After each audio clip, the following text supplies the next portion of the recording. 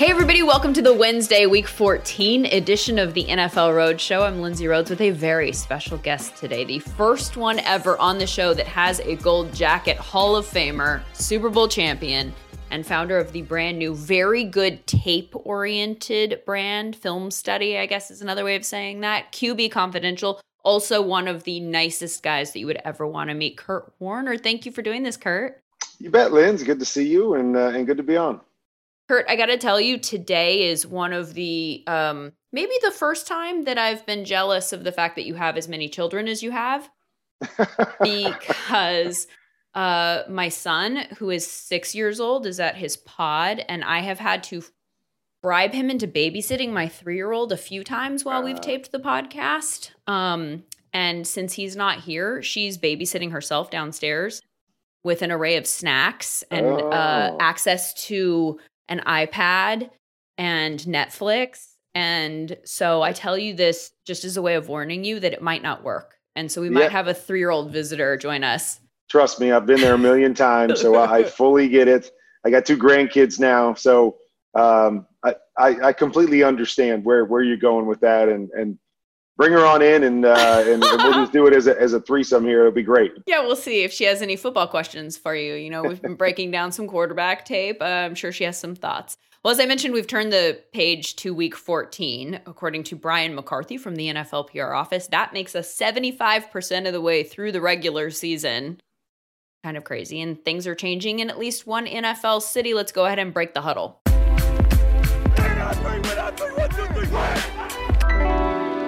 First up, we've got a new starting quarterback in Philadelphia, Doug Peterson, turning to Jalen Hurts officially now. So we will have a Hurts versus Taysom Hill matchup on Sunday as the Eagles host the Saints. Carson Wentz watching along from the sideline. 1972 Dolphins, still the sole members of the undefeated club. Steelers dropping their first game of the season to the Washington football team on Monday, and Larry Zonka celebrated with what appeared to be a scotch and a stogie in the comfort of his own home. Meanwhile, in Carolina, it looks like the Panthers are working their way through a bit of an outbreak in their building, placed 8 players on the COVID reserve list on Monday, including DJ Moore, who tested positive, and Curtis Samuel, who is a close contact. Christian McCaffrey, so far not included in that group, and will return to the field on Sunday against his dad's former team, the Broncos. That's real good news for his fantasy owners, who have only had him for 3 games so far this season. At least that's good for his fantasy owners that actually made the playoffs, because losing your number 1 overall pick is no small challenge with which to navigate the season. Giants are not saying if we'll see Daniel Jones this week against the Cardinals. They say they want to make sure he can defend himself properly, as in escaping pressure in the pocket if it comes, that sort of thing. Remember, he is recovering from a hamstring injury, so they're monitoring that this week in practice. According to Ian Rappaport, the Chargers will not be making any in-season coaching changes, so if a change is coming where Anthony Lynn is concerned, it will not happen until the season is over. And finally, a big birthday this week. Colts quarterback Phillip Rivers has turned 39. And ESPN celebrated by tweeting out a clip from NFL Films of his very specific style of trash talking with lots of dagummits and non-curse words. Kurt, I know you are a non-curser. What is your go-to word in those moments where the rest of us might fire off a 4-letter word? Yeah, I'm just a dang it guy. Dang it. Just dang it. I try to keep it there. So yeah, it is always funny when you hear Phillip Rivers out there when he's mic'd up and talking trash and dang gummit, and you're just like, really? When I was on the field, I didn't say anything. Like you can't be cool, you can't be tough, you can't talk trash if you're going to do it like that. It just doesn't seem to have the same kind of effect. But it's what endears us to Phillip Rivers and what makes him unique. Yeah, it has kind of a little, like, his dadgummit feels a little country. And yes. So there's something about it, I guess, that does still feel a little bit like, I don't know.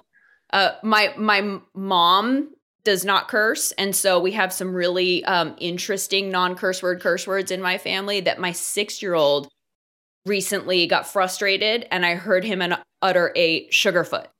And I was like, oh, wait, we need to, that's my mom's first word. I like it. Yes. What's wrong with that? Yeah, that's a good one. It feels a little, this like little boy running around going, Sugarfoot. I'm like, I I don't know. We'll have to.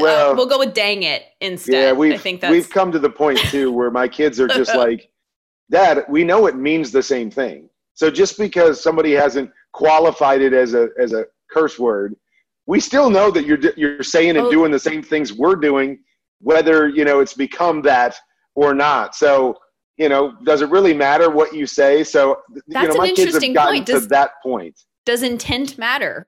Right, well, that's what they say. We know the intent's exactly the same. So who cares what word it is, Dad? Like, is that really that important? I mean, I know we've made some words taboo, but it's really the intent that you're angry and you can't control yourself. And so you're just screaming out something that somebody told you to say. So anyways, that's what happens when you have 7 kids and they get older, Linz, is there's just all kinds of ways that they use everything against you.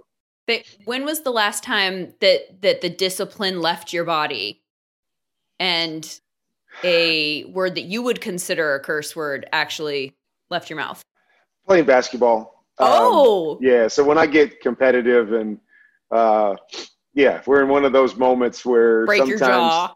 Well, yeah, not so much that, but just the competitive part when playing with somebody and somebody's kind of pushing the limits, and every once in a while, and it's so funny because when we're playing too, it's like the whole game stops. Like somebody could be on a fast break, and if I said something, it's like, whoa, hold up, what? Did you just say that? Did we just hear that?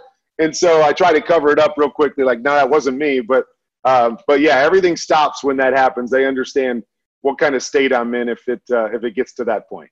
Well, I bet Carson Wentz has dropped a few dang it's this week. It's been a rough one for him, sent to the bench in favor of the rookie Jalen Hurts. Is that the right call for the Eagles? Yeah, I believe it's the right call for them right now. There's so many things going on, and what you realize when you watch the tape and some of the issues that they're dealing with, and having played the position, I fully understand when you get into those modes where you just know you don't have the pieces around you necessarily to make up for you not playing at your best. And so you're constantly pressing and you feel like you've got to make every throw and every throw's got to be perfect instead of just reacting and playing. And that's really where Carson Wentz is right now. And, the next part, Linz, is that there's been some deficiencies there before, but because he's such a great athlete, especially you go back to that, MVP type season that he had, he made up for so many of those deficiencies with just special play after special play after special play. And just what you realize is, I don't care how good you are, you will not be able to live in the NFL thinking you're going to continually, week in and week out, year in and year out, make special plays to overcome your deficiencies. They will always catch up to you. And that's really where they're at right now, is some of the deficiencies in his technique, some of the deficiencies in, I believe, how he's been coached or how he's being coached to read particular plays are working against him right now.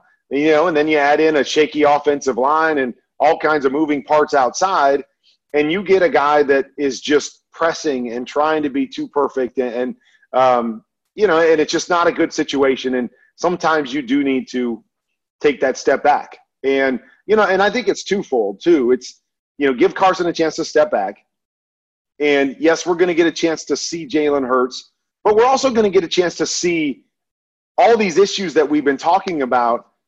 Are they going to be an issue for anybody that's behind center? Or is it Carson is just struggling and can't get out of his own way, and we need to put somebody else in there? So I think a lot of questions are going to be answered maybe for or against Carson Wentz in making this move to Jalen Hurts and seeing where they go from here. You said that you think he's been taught or coached maybe to read particular you talked about his ability to read. What do you mean by that? Okay, so there's a couple different philosophies to play in the quarterback position. And what seems to be the overriding philosophy really at the high school and college level, and it's starting to infiltrate the NFL, is what we call pure progression reads. And so what that means, Linz, is that you design every play in your playbook, and every play is specifically designed to say, okay, the quarterback is going to read X to Y to Z, no matter what coverage they see, no matter what goes on out there, you are going to read it this way every single time. And then the other philosophy and what I buy into is that X could be my first guy that I'm reading, or Y could be my first guy, or Z could be my first guy, depending on what coverage I see. So what does our play attack, or how do we attack that particular coverage? So my read could start different ways. Beyond that, the pure progression read teaches less to look at defense and more to look at your receiver. And so is that in anticipation of what they think they're going to see on defense? No, it's just the pure progression that we want you to look at X first. So Waller is your first read. Right. And so you're going to look and you're going to decide, is he open? Okay. And if he's open, throw it to him. If he's not open, then you move to the next guy. And so the reason I believe it's really kind of taken over is because, you want the best player. Like when you go to college, right? I don't want to have to spend 2 years getting my best player ready to play on the football field. So the best way to do it is go, okay, here's the play. All you need to do is start left and work your way right. We can get you on the field right now. And a lot of these guys are, hey, you're looking at X and maybe you get to Y, otherwise run around and make a play. But I can get you on the field because it's very simplified in that process. The problem is when you get to the higher levels, if you don't know what the defense is doing, so you're trying to read and decipher, is this guy open? Okay, how long do I stay with this guy to decide if he's open? Or what does open really look like? I mean, how do I tell you, Linz? That's true. Okay, open to me and open to you are two totally different things. And so you're trying to go through that process. And so there's no timing. There's no understanding of the big picture. And so more and more of these young guys are getting caught because they don't know what the defense is doing. So they get caught looking at one guy. And then once they decide that guy's not open, everything else is falling apart, because if I'm looking at you and I say, well, if Lindsey goes back, I'm going to throw it to the guy underneath. If Lindsey comes up, I'm going to throw it to the guy behind her. That's easy, right? To me, that's simplifying the game to go, all I got to do is know where Lindsey's going, and then I make my decision. If I'm looking at my guy going, okay, is he open? Is he not open? And I don't really know what you're doing, you start falling into this trap of looking at your receivers, no timing. And, I actually did something on QB Confidential last week, and it was on Carson Wentz. I watched it. Oh, there was also some Baker mixed in there. Yeah, there was some Baker mixed in there, but there was one on Carson Wentz where he had Dallas Goedert running down the middle of the field. And Bobby Wagner, from the snap, turned and ran with Dallas Goedert. And so in my mind, I go, whoa, well, he turned and ran. I'm going to throw it to the guy that's coming into that area because he's voiding it. Whereas Carson's going, yeah, he ran with him, but can I get it to Dallas? I mean, is he open enough that I can still throw it to him? And so that's the dilemma that you fall into is, I still think I can make that throw even though he's running with him. Whereas I'm saying that's just too hard. He runs with him, hit the voided area, and those are the two different approaches you have. And I think a lot of young guys are struggling with this pure progression because they don't really understand what's going on, and they're trying to just throw it to the open guy. And it's good in backyard football. It's not quite as good when you're playing in the NFL. Or you wait and see if that guy's going to get open, whether you can get the ball to him if you're Carson or Baker in this scenario, or go to the guy who's your second read, according to what your coach has already told you, as opposed to knowing who's open based on what the defense just did. And that's basically what I would say is that if I see Bobby Wagner run with Dallas Goedert, I'm going right to my second read because my second read should be coming into that area. So I'm basically reading that area to know, does Bobby Wagner sit so I can throw it over the top of him, or does he take off and run and I'll throw it underneath him? But it becomes a simple read to me because all I got to do is look at 54. And whatever 54 does, he can't be right, as opposed to trying to decide, well, was he right enough? Was my guy, did he get a step on him? Can I make that throw? And, it's just a tough place to live as a quarterback. And that's where Carson is, because you get stuck on guys too long. You get off of guys too soon. And looking at the defense, to me, has always been the approach that will always let you know, if I know what the defense is doing, it gives me, the advantage to know where I'm going to throw it and how to be successful. Okay, so I think I'm very interested to get your thoughts on we're doing this here on a Zoom meeting, right? I need to pull out my big board behind you and show you exactly what I'm talking about, because I know it can get a little bit confusing. But But yeah, it's there on QB Confidential. So right, just follow it on Twitter and you can stuff, find all the video examples of what you're talking about. Tua Tagovailoa hasn't exactly lit the world on fire in his first few starts down in Miami, but he did have some success in the third quarter of this last week's game against the Bengals when they switched things up and they went no huddle. All of a sudden, things are clicking for him. He's 13 for 16, 162 yards, a touchdown in that quarter alone. His offensive coordinator is Chan Gailey, and he has said that he is not a fan of no huddle because it limits the quarterback's ability to read the defense pre-snap, some of the things that I'm assuming you're talking about. But it worked for Tua, and Gailey acknowledged that and indicated that he was open to doing more of the no huddle stuff with Tua moving forward. Is that a good move for Tua long-term, or does it just put a Band-Aid on something that he does need to get better at? Yeah, I mean, I think anytime you just say, if it's as simple as, hey, let's change to no huddle and all of a sudden we're really good, well, then there's an issue somewhere that goes beyond that. I mean, if you're really good, you should be able to be really good whether you huddle up or you go no huddle. You shouldn't just have one package that separates us.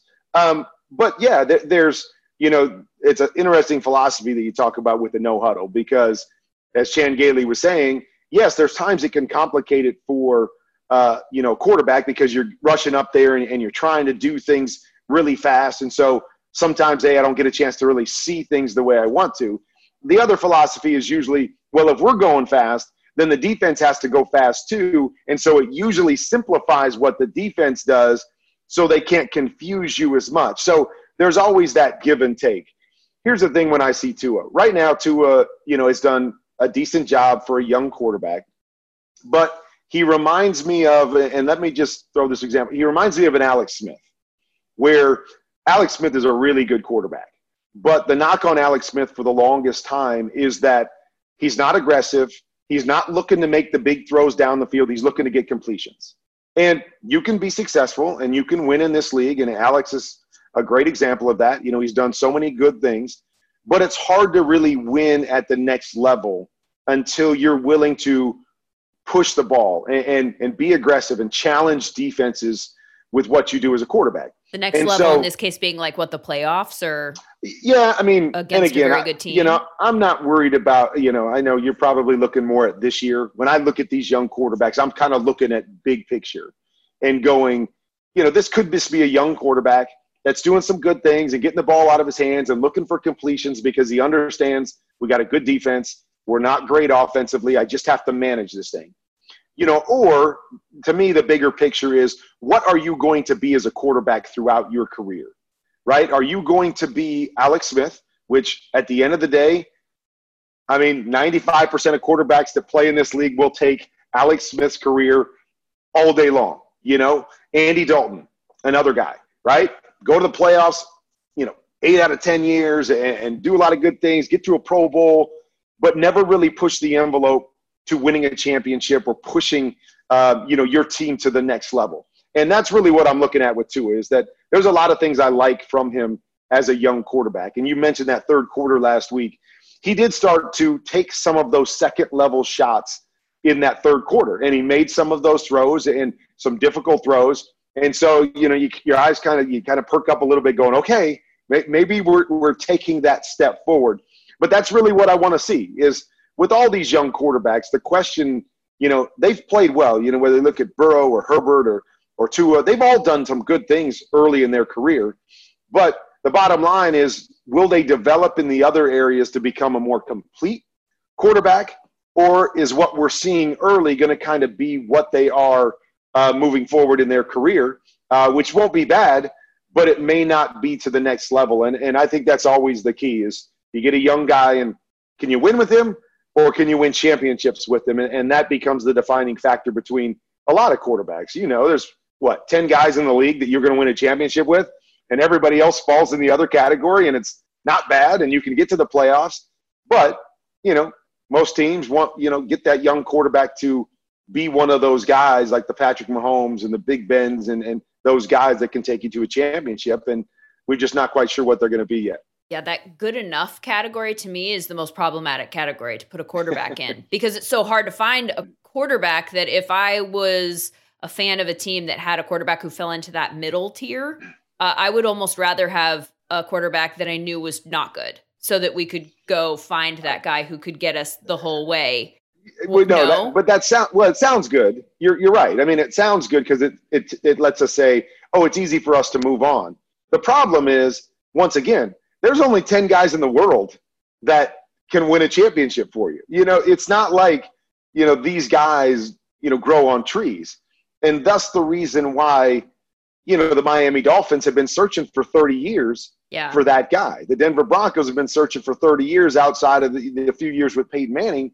There's only so many of those guys. And so, but if you're one of those teams in the middle, they're not going to take you the full way where you want to go anyway. So I think isn't it like an odd situation? Go draft somebody and maybe that guy will be your Patrick Mahomes who turns everything around. And maybe he's a bad example because we're talking about somebody who's like one of the best ever right out of the chute. But I think the philosophy has to become, is that if you have one of those middle of the road guys, you realize we need to make sure that we have a good team around him. So, we've seen over the years, there's been some of those guys that have won Super Bowls. A lot of people, will point to a Brad Johnson or they'll point to a Trent Dilfer. But in those situations, what came along with that was a really good defense or, a good running game and a good defense. And so that becomes the dilemma is we've got a playoff type quarterback that can play well enough to get us to the playoffs. Do we scrap him in hopes that we find the Patrick Mahomes or the Aaron Rodgers, or do we say it's probably more likely that we can build a team around them that may take him to, how about Eli Manning? Eli Manning's a great example. That is a great example. Right? Yeah. Is that, he wasn't great year in and year out. Outside of the years they won the Super Bowl, they hardly ever went to the playoffs. They hardly ever did anything. But he was a guy that in the big moment was good enough. He could make big plays in those moments. They built a good defense around him, and they won 2 championships. So will you take that? Would you take that? Like, again, I don't know throughout his career. I think they went to the playoffs 4 times in his entire career, which was a long, 15, 16-year career. But he won 2 championships. Are you taking that if you're Cincinnati or, whoever? Are you willing to take that? Or as you're saying, I'd rather have a lousy guy so I can see if I can get the really good guy when there's only so many of those guys that, will ever play in this game. But you also have to realize, well, then we got to get in the right position to make sure we can get that one guy, when he comes along. And so it's a crazy proposition, but it's what makes that position so vital and so important and why we talk about it so much, because either you have one or you don't. And do the Chargers have one now? I'm not sure yet. I do like Justin Herbert. I like what he's done. He's actually exceeded my expectations. I didn't expect him to be, this good maybe throughout his career, but definitely not this early. He's good in tough situations, under pressure, on third down, all of those things that you don't really expect a rookie quarterback to thrive in. And he's a big playmaker. And so that's the one thing that you love is that you've seen, we talked about Tua being kind of good with the dink and dunk and seeing things and not making a lot of bad decisions. But what Justin Herbert's kind of on the other side, where I don't think he's very good at the short stuff, but he's really good at the deep stuff. So you're kind of going, okay, this is kind of backwards. But if I had to build somebody, I would say, well, okay, I'll take the big plays and then we'll work on the other stuff, because if I have a big playmaker, that's a difference maker, in each and every game. And so that's what I really like about Justin Herbert. He's going to have to get more consistent in making what I call the layups, right? The easy things, the throws you're supposed to make every single time. He's got to get better at that. And, again, we can look at all the stats and the stats look great, but I'm a big believer that making the layups is what accumulates into wins. Making big plays are great and they're exciting, but you have to make the plays you're supposed to make consistently, because that's what sets your team up to win. And so Chargers are a great example, right? They've been in a lot of games, they've had some moments, but they can't win. And again, if you can't make those plays you're supposed to make on top of the few special plays you make, it's really hard to win in this business. And that's what you kind of wait and see. I think Deshaun Watson's another one of those guys that he's phenomenal. He's, as incredible a playmaker that we have in our business, but he's not great at making the layups yet. And so it's very easy to point to, I mean, I know they've got issues everywhere around him. And so obviously that you point to those things. But I also wonder sometimes, would they win more games if he gets better at the layups, at understanding what he's seeing and getting the ball out on time and not trying to run around and one time making a special play, but the next time taking an 18-yard sack.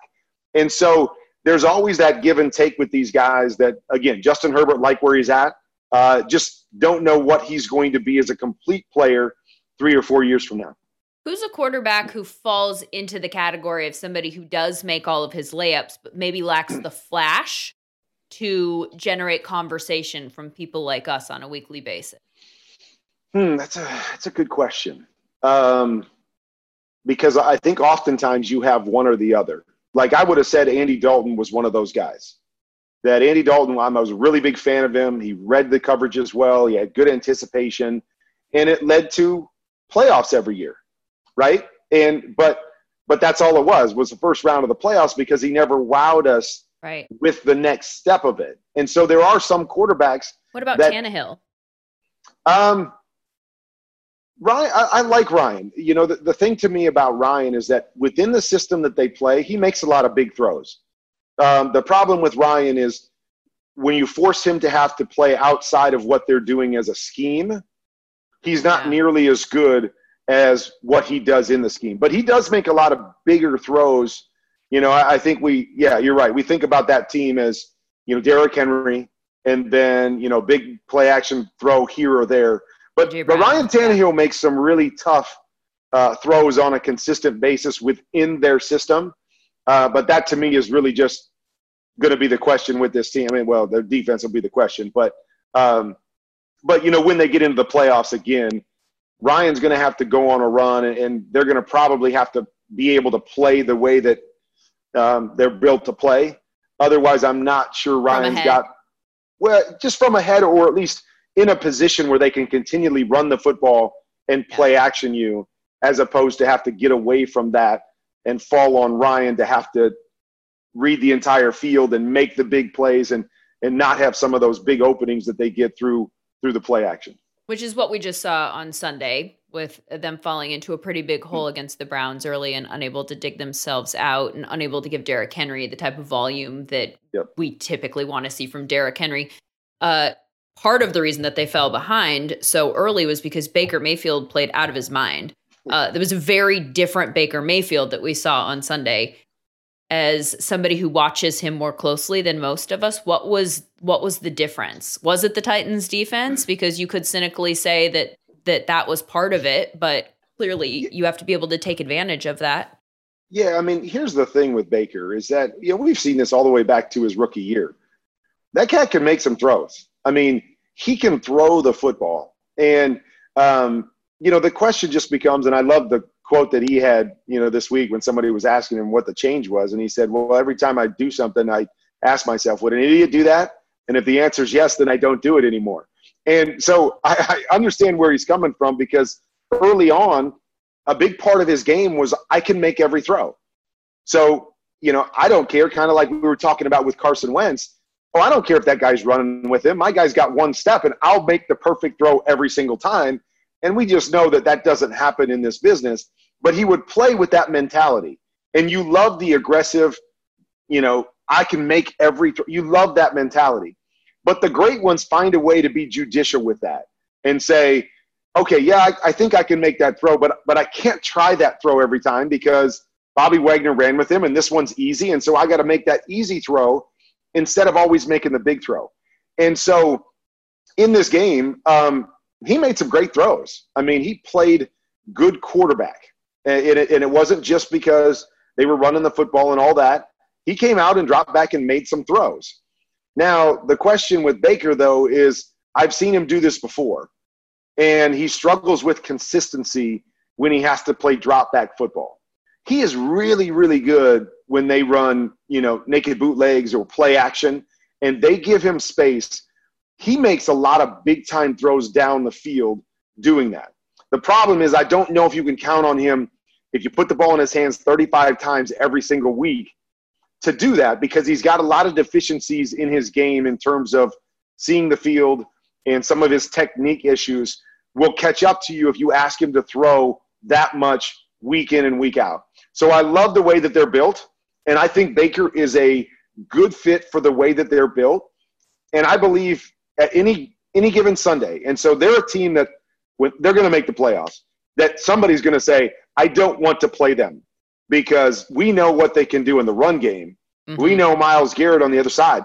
But if Baker hits the lottery and has one of those games, or if he gets on a streak, he can do what he did this past Sunday. And so they're a scary team. And, just like the whole conversation we've had up to this point, the question with Baker is, who is he going to be the rest of his career?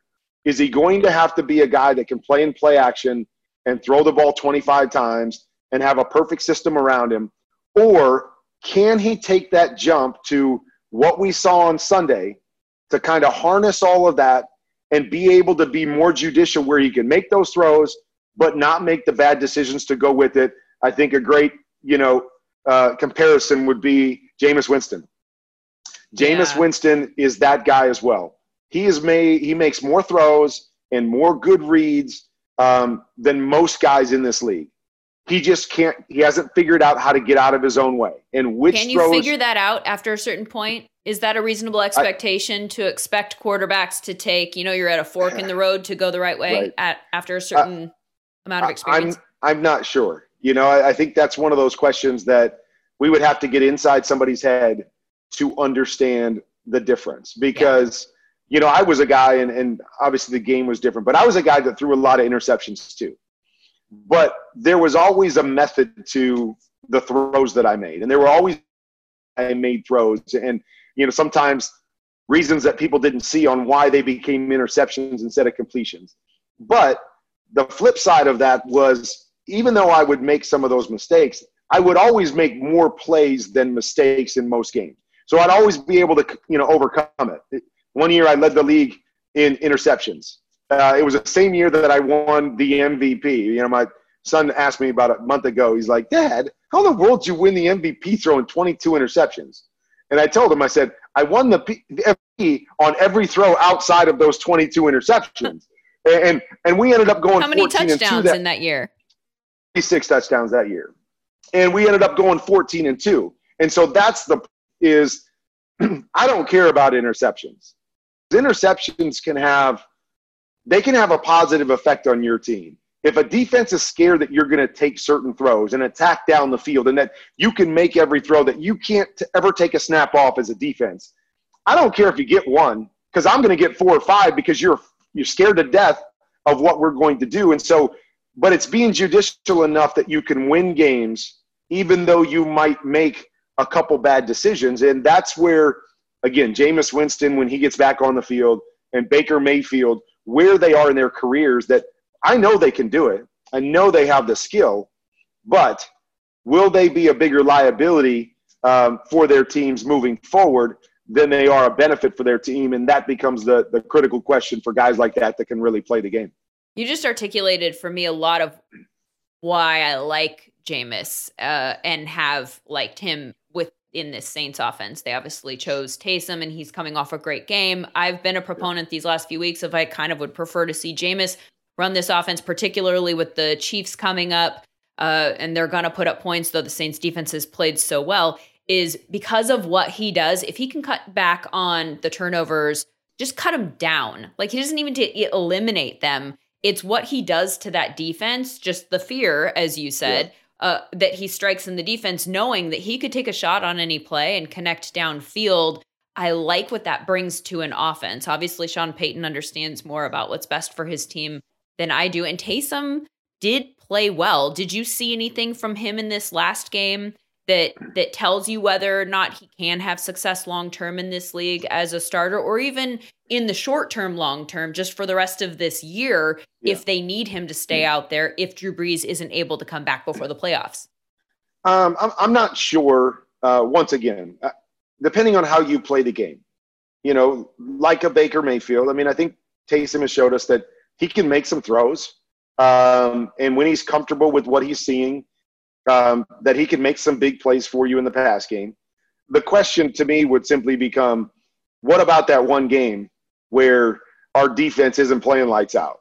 And I've got to throw it 35 times, and not just like this. I know he threw it 37 times this past week, but they were never really threatened in that game in any way, shape, or form. And he threw it 37 times and they scored 21 points. And so this wasn't a game where he was just picking the defense apart and moving the football up and down the field and putting points on the board left and right.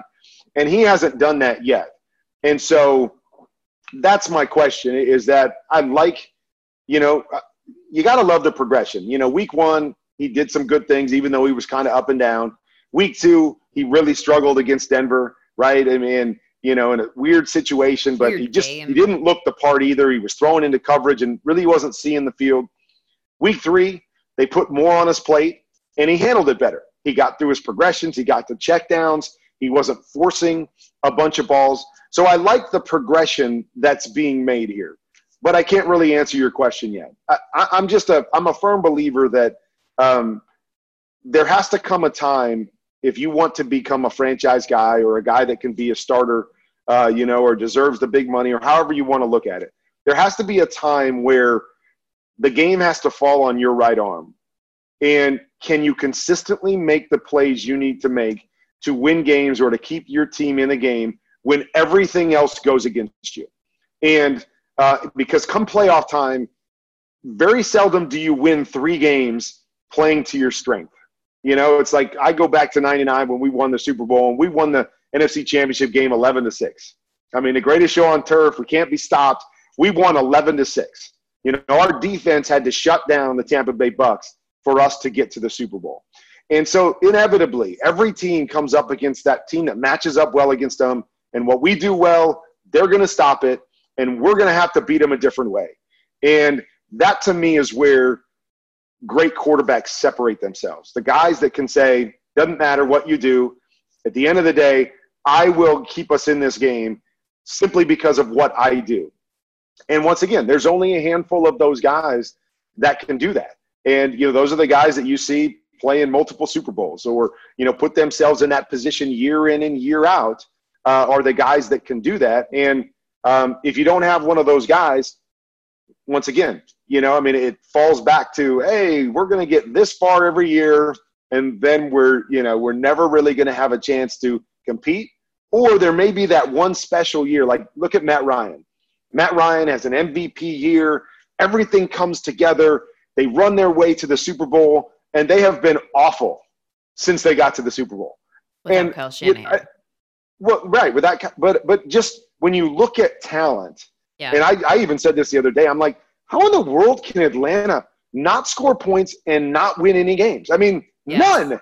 They don't ever push the envelope anymore because they're too talented.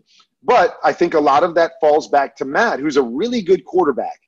But I don't think he's a great quarterback, even though he had a great year. Cam Newton, I think, would be another argument, right? Special talent. Great year.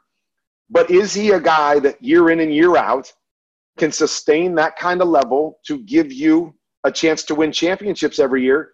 They haven't shown it. And so that really, becomes, we were talking about Taysom Hill, obviously, that I don't know if he can be that guy. I haven't seen enough. And you ask, can guys learn that? Well, and we got to remember, Taysom is 30. He's not like, he hasn't played much, but he's not like the 24-year-old guy that, is just getting a shot. He's 30 years old. And, teaching old dogs new tricks. He might be what he is. Right. I don't know. Or does he have enough time? And again, I'll use myself as an example. I was 28 years old when I got my first start. And so I was pretty, honest with myself that, Kurt, this is the only shot you're going to get. Like, somebody else isn't going to go, oh, well, he's 29.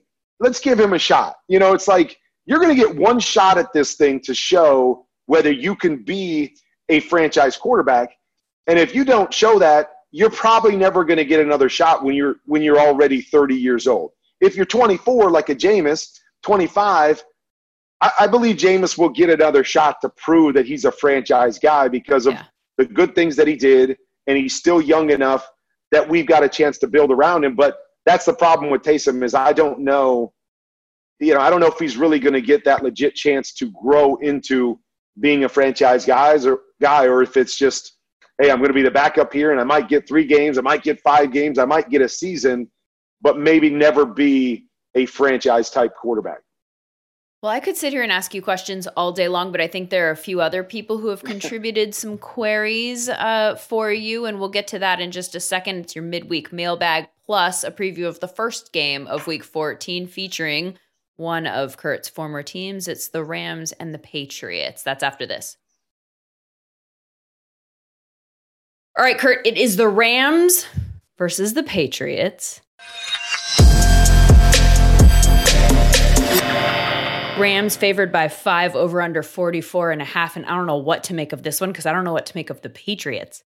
How in the world did they blow out the Chargers 45-0 with a 69-yard passing output from Cam Newton? Well, I think they're starting to find their identity and who they are and who they want to be. And, we talked a little bit about Justin Herbert, young quarterbacks.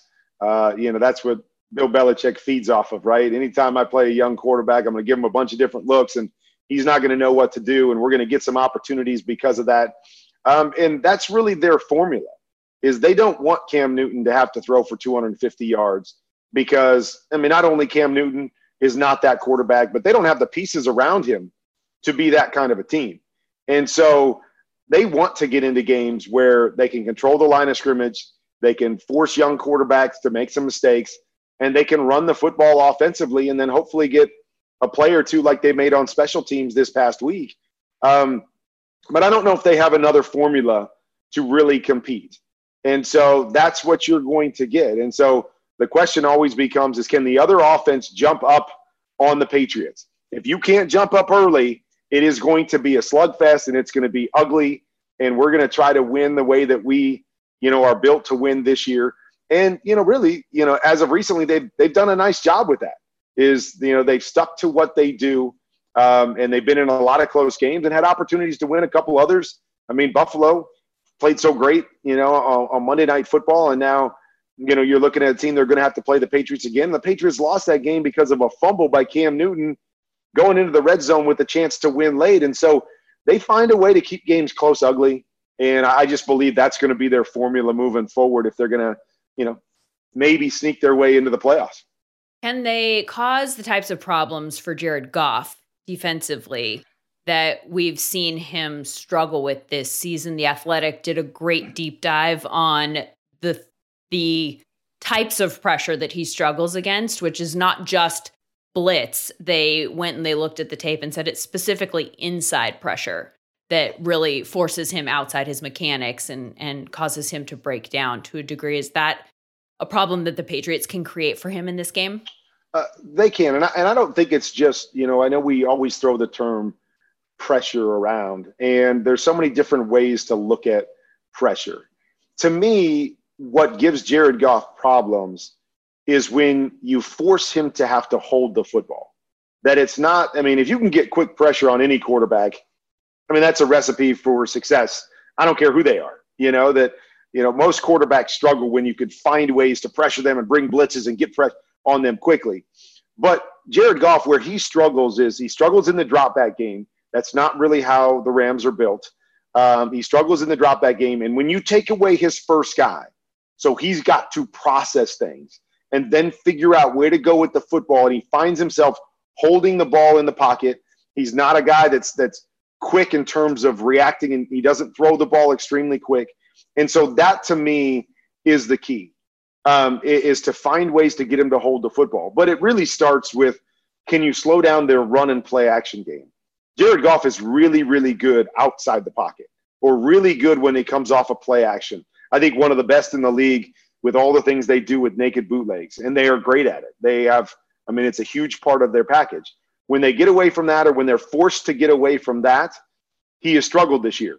When they come out early and they have success with that early, he's been great this year. And so that becomes the real question. And I like the way New England is built. Some of the things that I've seen from, Coach Belichick all the way back to, 2001 when we played him in the Super Bowl, he's got some different pieces that he'll use to try to really hold the edges. And if you can hold the edge and not let the quarterback get outside, it puts a lot of pressure on Jared Goff. So that's what I watch every week with the Rams, is I want to see how they come out early.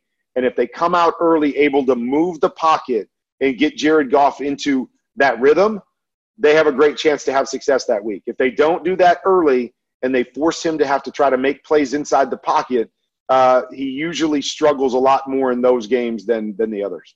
It's funny you talk about them holding the pocket specifically, because I just had a conversation with somebody about this. I think it was on Sunday as we watched them play, that they're not a team that seems to value sacks defensively. Yeah. That it's almost like containment is more important to them, and they don't want their guy going to get the sack, because if he misses, then it opens something up outside. Have you ever talked to Willie about that, or yeah, whether or not I that think is you're right. something? It's very much about the integrity of the defense more than it's about individual stats. And so we've got roles for everybody, and Coach Belichick does a great job of defining those roles for each and every person.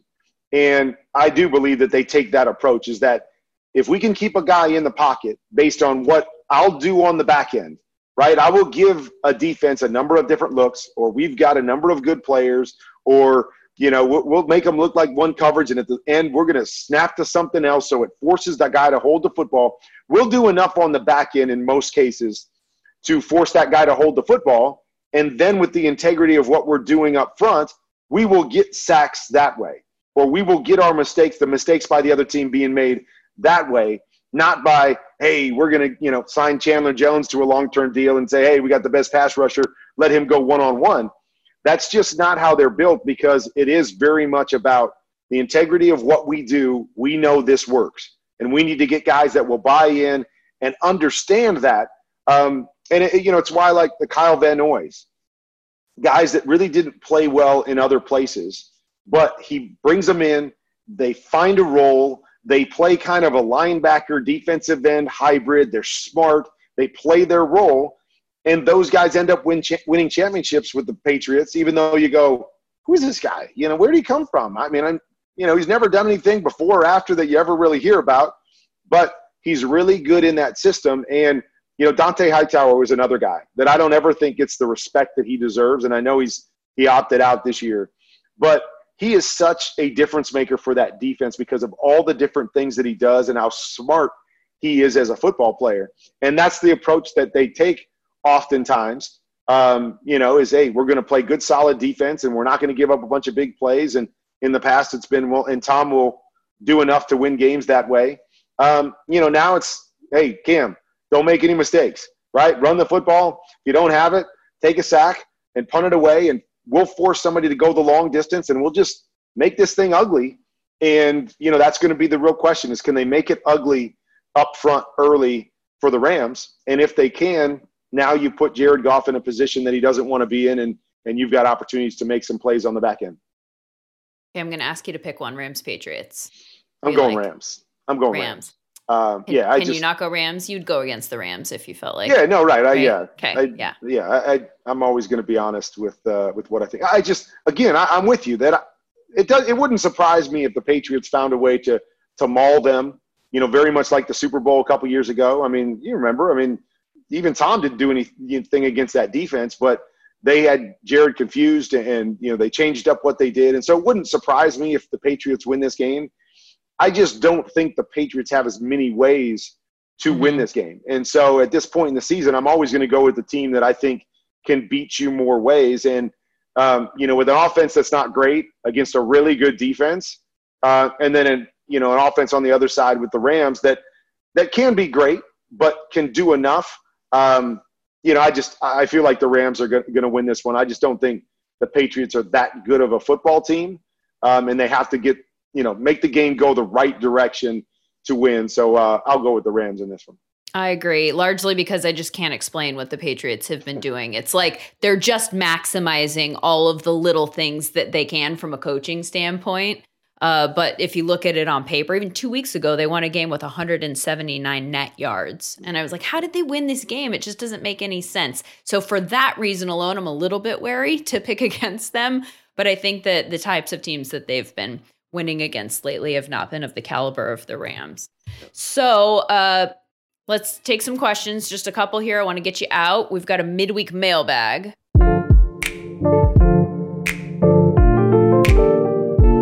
the first question for you, Kurt, is from Louie.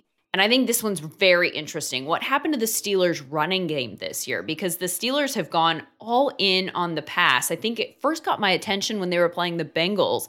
And you think, okay, they got a big lead in the second half. They're going to run it out. It's James Conner time. And they didn't do that. They just continued to pass. They were like, this is what we are. This is what we do. And they've completely abandoned it. And I wonder if that's going to be a problem for them as they head into the postseason. What do you think their strategy is there? I think their strategy has really become that the strength of our offense is our short passing game. And so getting the ball out of Ben's hands and getting it to our receivers, and it really becomes like a run game.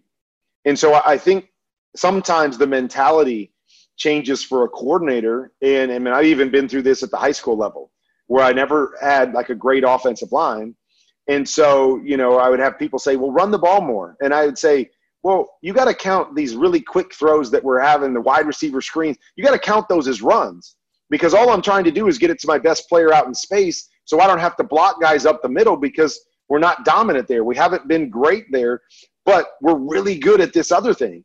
And I think that's what the Steelers, that is what their strength is with a lot of those young receivers. And B, they've just gotten comfortable with that this has become kind of what our MO is.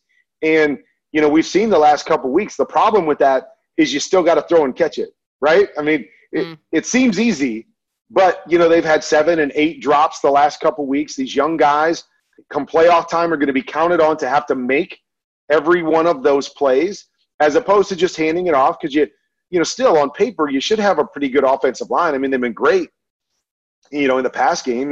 Big Ben's hardly ever getting touched back there, and I know a big part of that is getting the ball out of his hands, but they still on paper have a really good offensive line. When Pouncey comes back, maybe they change. But I'm with you. There's always a level of the degree of difficulty when you have to throw the football. No matter how far you're throwing it, ball could be tipped up in the air, get intercepted like we saw last night, right? Somebody drop it, somebody misses a block. But I just think that's their comfort zone right now is, we'll take, a dink over here and 3 yards because it's just like handing the football off. And so that becomes an extension of their run game. And so I think we all look at it differently and go, well, runs are really when you hand it off to the back. Pittsburgh looks at it and says, well, that's not necessarily the case. Anything we throw on the line of scrimmage, we feel like that's just a run for us because we've got an advantage numbers-wise or we've got a guy out in space. But I'm with you. I think at some point you've got to be able to pound some people because there's just too many things that factor in when you're throwing it that much, even if it's a controlled, simple passing game. Well, let's just hope that James Conner and Benny Snell haven't forgotten how to do that by the time they decide that they need to do that in a game. Next question's from Mason Taylor. Who is your favorite quarterback to watch play in the NFL right now? Is this too obvious? The answer? Is it the same as the rest of us? No, it's not. I mean, I do love watching Patrick Mahomes play. I mean, I think anybody that's a fan of the game or a fan of the position loves to watch, Patrick play. But my favorite quarterback to watch is Drew Brees, simply because he plays the game like I played the game. He plays the game with his mind, and he is so quick with his decisions, and he's so good with his technique, and his accuracy is second to none that, I always have to check myself, especially since becoming an analyst, Linz, because, we always talk about this bias that we have, in whatever realm of life. We have these different biases that are built in. And so when I first became an analyst, there was no question I had a bias against these athletic quarterbacks that didn't play the game the way that I played it. And so it was hard for me to give them the props that they probably deserved because I felt playing quarterback is about this, seeing defenses and reading it and getting the ball out on time and being accurate with that's playing quarterback. And, over time, I've come to appreciate that not everybody's going to play quarterback that way, and it can be played and successfully played different ways. And so I've come to appreciate that more. But at the end of the day, I still believe if you can play like I did or you play like Drew Brees does or Tom Brady, you can win every single Sunday. If you have to play athletically and do all the special stuff, it's going to be touch and go no matter how great of an athlete you are. And so I still always fall back to that fail-safe that you got to be able to do this. And that's what I love about the game, because it's the hardest part of the game, of seeing and reacting and all these different things that you get. And then guys in your face and being able. And so I love watching Drew play, because he's as good as we've ever seen at doing that stuff, seeing and dealing and making the game. I always tell my young quarterbacks, we want to make the game as easy as possible, as quickly as possible. So I want to eliminate as many people as I possibly can on a given play, as fast as I possibly can. So it simplifies it. So, I'm just reading that guy. Boom, ball's out of my hands. He does that as well as anybody. And so I love watching Drew, and I love watching Patrick. I just think Patrick's got a great combination of his unique skill set, and he's really good inside the pocket as well. I just watch him sometimes, and I don't know if he gets bored, sometimes playing, or if, sometimes he falls into, I can do all these special things. So he gets away from playing the game the way I would like to see him play the game, like playing mentally first and physically second. And he tries to do too much sometimes. And I think he's done that a little too much this year. And it's the reason why they've had so many close games. Now, he's so unique and special that he pulls them out most of the time anyways, because of what he does. But I want to see if he can harness that and become really good inside the pocket and then add the special. And if that happens, I think without question he becomes the best quarterback our league has ever seen. But he's going to have to harness that. And I liken it to Aaron Rodgers. Aaron Rodgers was more like that early in his career, got away from that, for a period of time, for whatever reason. Now he's back to harnessing that again with a good system and what he's doing. And you're seeing, he's second to none in what he does when he puts all that together. It's a fun to watch all of that stuff and see how it's going to play out throughout these guys' careers. But Drew Brees, yes, and Patrick Mahomes, he's must-watch TV no matter what. Is there a young guy in the league who is following that same cerebral nature path, yeah, somebody who you enjoy watching and think has the ability to turn into, a long-term career like a Drew Brees, that type of thing? Joe Burrow. Oh. Joe Burrow has been extremely impressive before he suffered the injury. Extremely impressive in his ability to simplify the game, know what he's seeing, know where he wants to go with the football. And he's actually been more impressive physically than I thought he would be. Coming in, I thought, he's going to be average physically, maybe not make, that many of those special throws down the field. He was better at that than I expected him to be. And so I'm really excited for his future. Obviously, a lot to be determined here with the knee injury and coming back, but have to believe he's going to come back from that. But, yeah, the way he plays cerebrally really was impressive. And I would have put him probably top 5 in the league. Wow. in terms of what I'm talking about, seeing the field, understanding it, getting the ball out of his hands. Yeah, it was really impressive. And, you didn't know, you could notice it by stats. He was going for 300 yards a game, but they had so many issues around him that he had to overcome a lot. But yeah, keeping himself alive. Yeah, right. Get hit on every play and some of those things. But yes, very, very impressive. So I'm really, really excited to see what he becomes throughout his career. Well, high praise. Bengals fans will love hearing that from you. Tell us more about QB Confidential and what's coming for that. All right. So QB Confidential, I'm looking to launch at the beginning of the year. And so what it is going to be is it's going to be a platform, a website designed to teach all the nuances of the game. And so for the first year, there will be content delivered 5 days a week. So Mondays, it's like a subscription thing? It'll be like a subscription-based. Okay. There'll be obviously some other stuff that's out there on the social media that you don't have to pay for. But it'll be 5 days a week. Mondays will be in the classroom. So I get up on my blackboard and teach kind of the nuances, the little details that go into learning the game. Tuesdays, I'll go out on the field. And so it'll be all about, quarterback technique and understanding how to connect. I call it the ABC. So it's arm, body, and core, because too many people think throwing is all about the arm, but it's more about the body and the core and connecting it all. So it'll be on-field stuff. Wednesdays, I go into the playbook, which is one of my favorite things. I love the X's and O's and teaching the nuances of what makes a good play and why, I think too many people just throw plays out there because they've seen somebody else do it, but it's why you do it and how you run those things. And so that'll be on Wednesdays. Thursdays, I've got a section that'll be called Outside the Box. So that's really me, it's kind of like a TED Talk every week where I'm taking different stories and different parts of my journey. And it's more the mindset part of it, the mental side of things, and being able to share that. And then Fridays will be my study ball, which is what you see on social media right now, where I kind of take what I'm doing throughout the weeks, and then I get to break down NFL film. And, for those that are on the next level, to take some of those concepts and ideas that I've talked about, whether it's the playbook or the classroom or even on the field, and then show it on the big screen and be able to teach it that way. And so it's going to have a lot of different arms to it.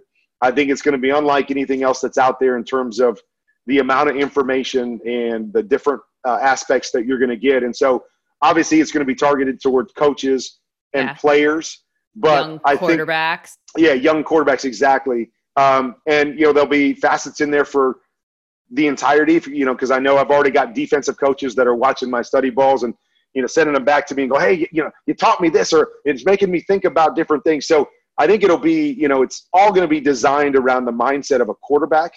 But it will touch on really all the different positions from protections, offensive line, defenses, what they do. And then obviously for fans. And, I should say not just for fans, but fans, I have a lot of fans that love it. Analysts. That's one thing that I've sent some of my stuff to different announcers and different analysts out there. And they're like, oh my gosh, tell me when this stuff comes out, because it gives them a chance to learn the game a different way than, especially some that have never played the game. Well, just like if you guys were sitting together and watching tape, they have the benefit of your experience and expertise while they sit and watch it. So of course. Exactly. So I'm extremely excited about it. It's, it's so funny that, we all look at, COVID-19 and the pandemic, and I know it's been crappy for a lot of different reasons. But it's been the first time that I've got a chance to slow down in the off season and not do anything. And so what happened was I had colleges and college coaches calling me and said, hey, will you go over our offense with us and, break it down for me and tell me what you like and what you don't like. And I would have guys come out and want to work out with me. And I'm like, here's my one opportunity to build something, because I've always wanted to coach the masses and being able to share my knowledge with everybody. And, NFL Network, you can do so much, being a color person, you can share so much, but you can't really go into depth. And so it's given me the opportunity to really build this thing. And I'm excited about it. I think it's really going to be, great for anybody that loves the game, but specific people for sure, that it's going to help them take their knowledge to the next level. And, hopefully it'll help some players and coaches fulfill their dreams by being able to watch and have me share some of those things. And I want to have an interactive piece, kind of like you did here, where people can watch it and they can send me, comments or, hey, tell me more about this. And that to me is what I'm passionate about. It's what I love. Well, and that'd be great for it too, because it helps you focus on what type. You have all the content upstairs here. Yep. So, what do people want to know about? Right.